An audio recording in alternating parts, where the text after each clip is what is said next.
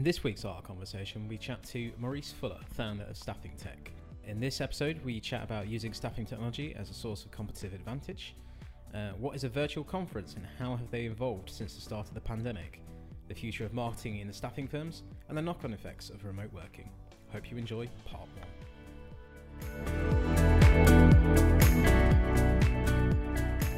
But let's talk a little bit more about you and your background. It'd be really great to kind of just start at the beginning. It'd be really good from a context perspective for the audience to understand your background and how you've arrived at where you are today, if that's okay. Yeah, it's been a long journey. I started off actually as an engineer, and I was involved in designing computing systems early on, and I loved that work. But I decided after a few years to move into marketing, and I did that, and then I moved into project management, and then I started a business that was involved in training, and I ran that for a few years. It was quite successful. And then from there, I made the leap into recruiting. I really was intrigued with this idea of being on the phone and working with hiring managers and working with candidates and bringing the two together. And so I started recruiting, and I loved it. I really loved being a recruiter. But after a few years, I felt like I wanted to take on more responsibility. So I started taking on other aspects of the recruiting function, specifically around proposals, and helped win some major deals. And that led to moving into management. And then I changed companies, and I went to a company that was on a really rapid growth trajectory. And we grew that staffing firm from about 35 million in revenue to 150 million plus over the span of about 7 years. And a lot of that was driven by technology. And that really got me hooked on staffing technology and this idea of using staffing technology as a source of competitive advantage. Because the more that we brought innovation to the staffing and recruiting process, the more success that we were seeing. And so I started to realize that there's a direct connection between the technology that you're using and the ability of using technology to solve specific problems and the ability to grow revenues faster, capture more market share, increase efficiencies, so you're doing it more cost effectively, and generating higher and higher levels of shareholder value. So that's really what led me to where I am today. Staffing Tech, which is really focused on helping staffing firms transform digitally and transform their operations into the future of our industry. Yeah. Interesting stuff. And the ultimate transformation, obviously, is what you've been doing very recently, which is to take what should have been a physical event and make it virtual. Talk me through that a little bit and kind of how you've approached it and how it's gone, plans for the future around it, short term, long term. Because obviously, as a business, we've invested in that and will continue to do so. So it'd be interesting to see, kind of as an event organizer, if we put that hat on, in a world that doesn't like events at the moment, how have you adapted and made it work? Sure. Well, it happened fairly quickly. I mean, March was a really interesting time period because there was so much happening and everything was so new. And we had an event planned for May. And we were pretty far along in that event coming together when the reality of the pandemic hit, and the area where I live was actually one of the early states, one of the early places where the pandemic really broke out. So we felt it right away, and but we made a decision once it became clear where this was moving that we would move it into a virtual experience. And that's easier to say than to actually do. Yes. Because what is a virtual conference? I think a lot of people are really figuring that out. And the state of the art of virtual conferences is evolving, and it's evolving quite rapidly. So there was an educational process of thinking, how do we do this? And how do we deliver value to our stakeholders? And it really kind of brought us back to our roots to think about, why are we doing this? It was almost like pushing a reset button. Okay. And reassessing why you're doing this, and how you're bringing value, and your vision for what you're doing. So it was actually a really good opportunity to rethink it from the ground up. And so we did our first virtual event. It ended this week. It was successful, and it really is laid the foundation for future events to come. We're planning an event in September that will be focused around digital marketing. This is an area that's becoming more and more important for staffing firms. Marketing used to be sort of, not that important to staffing businesses. They're highly, highly tactically focused. But as we adopt more and more technology and automation, the marketing component is becoming more and more important. And so we have a number of suppliers into this industry that are doing a fantastic job. Companies like Parka, ClearEdge, Haley, but this area is evolving extremely rapidly. And we want to really dive deep into this area and explore it and understand where it's moving and what it means to have a state-of-the-art digital marketing operation. Do you think there's a generational thing in that whole piece? Not in terms of age, but more people who've grown up with LinkedIn and the job sites and that kind of stuff, and to them that was digital marketing, whereas there's such a broad church now. That whole phrase digital marketing. You could actually remove the word digital and just call it marketing for to all intents and purposes. Do you think there are businesses in the industry who've been around a long time that are slow to adopt, struggling to adopt? That's a great question. And here's what I would say is that digital marketing and marketing in general has been completely transformed just over the last 5 years. I've been doing marketing now for, a few decades. And in some ways I've had to completely relearn what it means to do marketing. But I'll take it one step further, and I'll say that even the marketing agencies themselves, the state of the art is evolving so rapidly that even the marketing agencies that do nothing but marketing, they're having a hard time keeping up with everything that's happening, and they're becoming increasingly specialized. So I think the future is that within staffing firms, you have somebody who is running marketing, but they're going to be using a lot of different resources external to them that are specialized in all these different facets of digital marketing. Yeah. And together, as a technology stack and as a team of individuals with lots of areas of expertise, they will bring these marketing efforts to market. Yeah. You've hit on something really, something that's come up pretty much every time I've had a podcast conversation, is the importance of your partnership ecosystem to your business, so that you haven't got to just rely on the skills, the experiences, the expertise in-house. It's about pulling from every thread possible around your business. And it's the sum of those parts that actually will drive your success moving forward. One of the trends we've seen in marketing teams, and it's accelerated over the last 6 months because of the pandemic, but there was this move to having teams of specialists in your marketing organization. And then what people realized is that the cost of buying that specialism in was going up and up and up. And so there's now been this move to actually having a broader skill set of people. So 5 people that can do 3 things really well, rather than 15 people that do 1 thing each really good.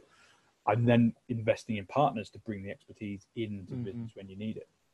It kind of feels like that's what you're saying, the staffing, the recruitment firms now need to look at from their tech stack.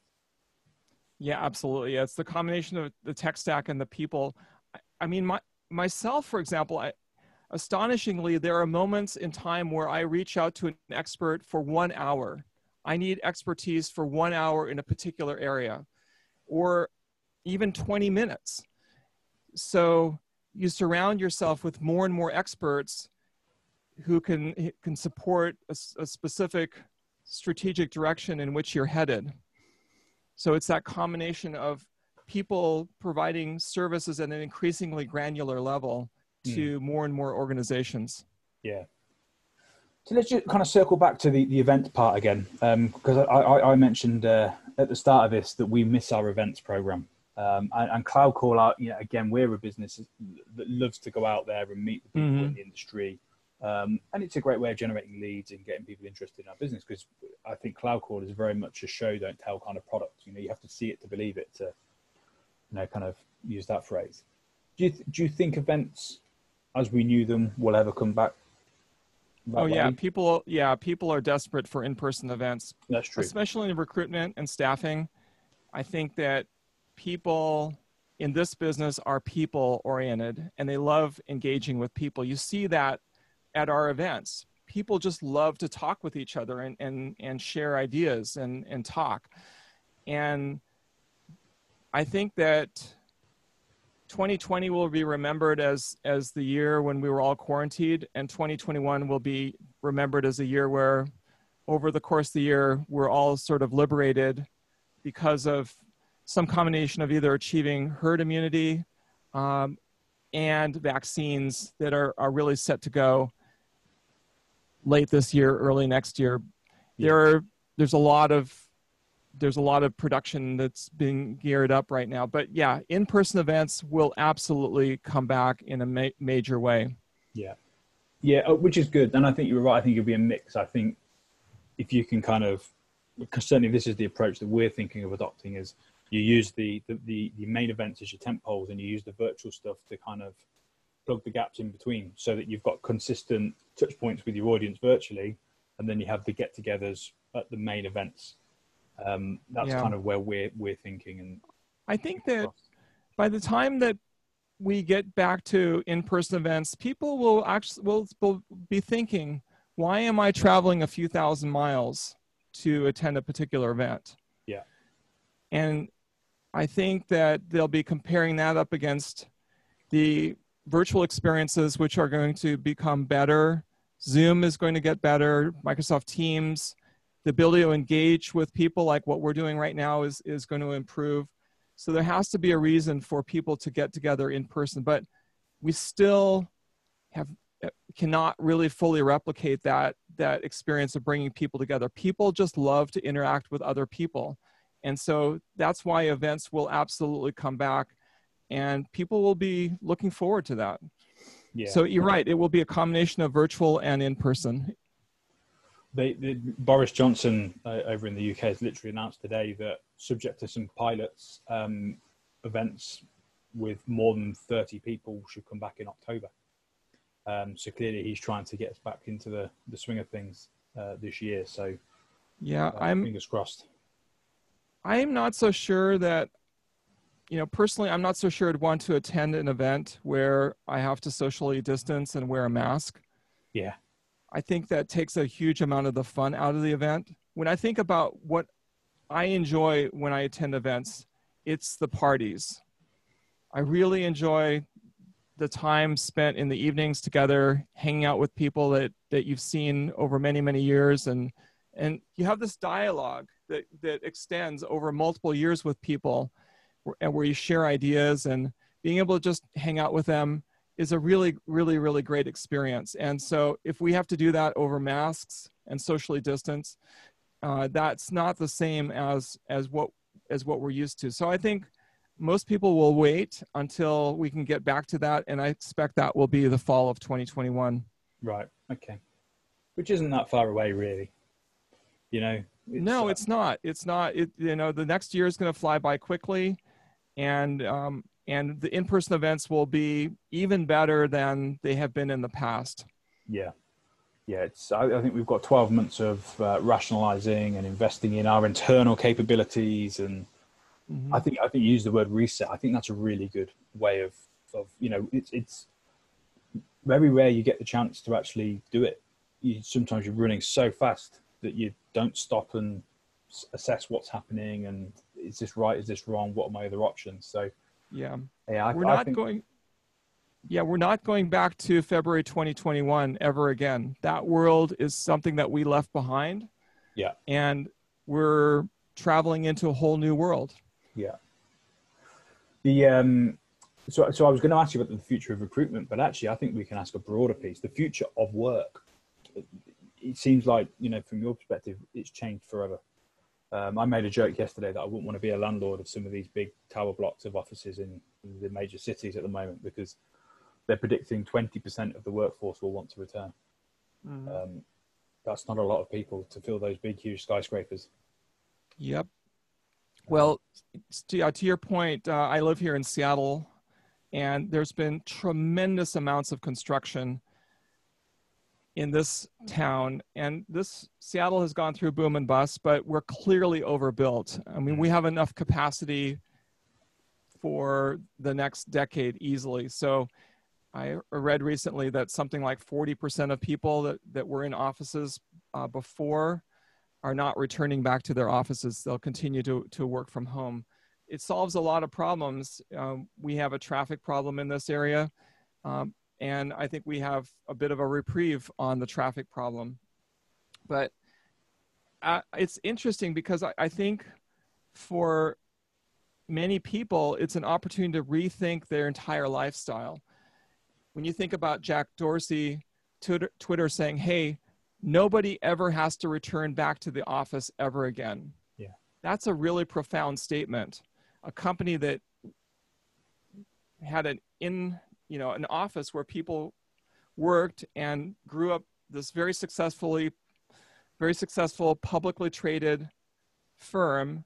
And now all of a sudden that entire firm operates virtually. That statement is going to attract a lot of great talent that will work remotely.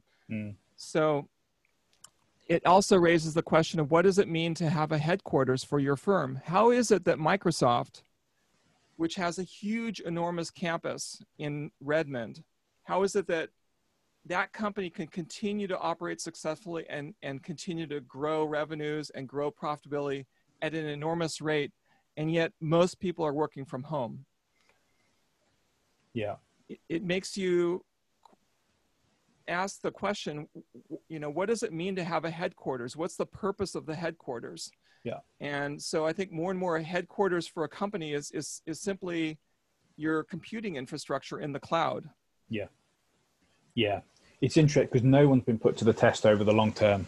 It's certainly a business of that scale, of not having those groups of people collectively together very, very infrequently. On a personal level, I have missed the thing I've missed the most is the people. But I think everyone would say that. And as you get used to not being with the people, I guess it just becomes the norm. And so, kind of the working pattern we've been discussing is you use the office as a hub. So if you want a big meeting and you want the whiteboards and you want to there's lots to talk about, or it's cross-departmental, you all meet in the hub. But actually, day to day, we have all proven that we are mature enough and can be trusted and are capable of being probably more productive than we were previously. It's the little things I miss. It's you put your head around the office and you got 10 minutes and having those discussions, because now it's you send someone a message on Teams. Have you got 10 minutes? And again, speaking for myself, when someone texts me that, I ignore it because I haven't got 10 minutes, because we all know 10 minutes really is half an hour, 45 minutes longer. So I do think the corridor conversations are from a work perspective, the big miss, and it's the people. So if we can provide opportunity for those who want it to still have that, again, why spend the money on a building you don't need? Let's talk about Cloud Call for a moment. And I'm a big fan of Cloud Call. Yeah. And what's interesting is that if you have a Cloud Call solution today and your team is remote, it's a great way to stay connected to everything that's going on. So, Michael Dell in the early days when he was running and building up Dell, he used to have this enormous contraption on his desk, and he would push different buttons and he would tap into calls that were happening between customer service folks and sales folks and with customers, and he could listen in and really understand what was going on real time in the marketplace. So they would place these ads, and then he could listen in and see the responses, and he could see what was selling. So he was right on top of everything that was going on. And likewise, if you're running a virtual operation, a virtual staffing firm, a virtual recruiting firm, you have this ability with Cloud Call to really tap into everything that's going on, either through, listening in or whisper mode or recording. It's very powerful to have these capabilities, especially if you have more junior recruiters. How do you train a junior recruiter virtually or remotely? Yeah. This is the technology that you need to have in place if you're going to have junior people, whether they're in recruiting or in any sort of call center situation. This is how we train them up. Yeah, agreed. And what we're trying to do now is accelerate the investment in other tools like that. So we really think reporting, analytics, management information, but in the real time, as fast as you can get it, because you haven't got that in-person supervision. I think part of what makes our product so great is that when you were in the office, you intuitively knew whose call you needed to listen to. We're trying now to take that intuitiveness into the virtual space.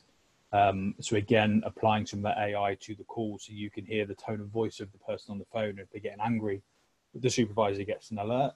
That's the call I need to jump in on, whatever it might be. Or if it's a really happy sounding customer, you want to get in there because you want to grab a case study or a testimonial. It's about grabbing those in the moment opportunities to improve the service. If we can add that stuff in, and we're investing in that. I think that again takes our platform to another level beyond the telephone. Which again, I was talking to a recruiter. I've it's someone I used to go to school with, so it's someone that I've known since 1991. And he went into recruitment, and ironically, for the last 2 years, I've been trying to sell him some products, and he keeps saying no. But he was talking about how he still thinks the phone, ironically, he picks up a mobile phone and tells me is the recruiter's best friend. Because without that phone, you can't talk to people, and without the ability to have those conversations, no recruiter will ever be successful. So if we can add value to the phone, be that a mobile, be it a soft phone, be it a desk phone, we can make those recruiters more powerful because they've got better tools to do their job. And that's our whole mantra. Yeah, voice conversation isn't going away anytime soon. It's a very important part of the recruiting process. But when you think about where the world is moving, like with texting and with voice, more and more, if we want to talk to somebody, we text them in advance. We say, hey, have you got 5 minutes to talk, right? Yeah. We might text them and they text back, yep, right now's a good time, or call me in an hour. So the text is the sort of the, no pun intended, the pretext or the, the advance way that we set up a call. Yeah. More and more the phone call, it's not, we make a phone call, it seems like an interruption, but if it's a scheduled call because we have a approval from that person to call them at a certain moment, then we're allowed to have that conversation. Yeah, agreed. We did some research recently, and I can't remember the exact percentage, so don't quote me on it, but it was a good chunk. It was more than half of the consumers that we surveyed said they would not answer a phone call from a number they didn't recognize. But if that number had sent them a text message to say, hi, it's so-and-so from so-and-so, we've got this great job coming up, are you free to talk? They would answer it every time. So it is, the phrase you used is, it's the permission that we have now got to call someone, but without that call, you can't go to the next stage, because, I don't know any employer who would hire someone having never spoken to them. These days, right now, you can't meet them, but you would have a virtual Zoom call or whatever it is, but you would never hire someone without speaking to them. Absolutely. So, again, that's why we called this podcast The Art of Conversation.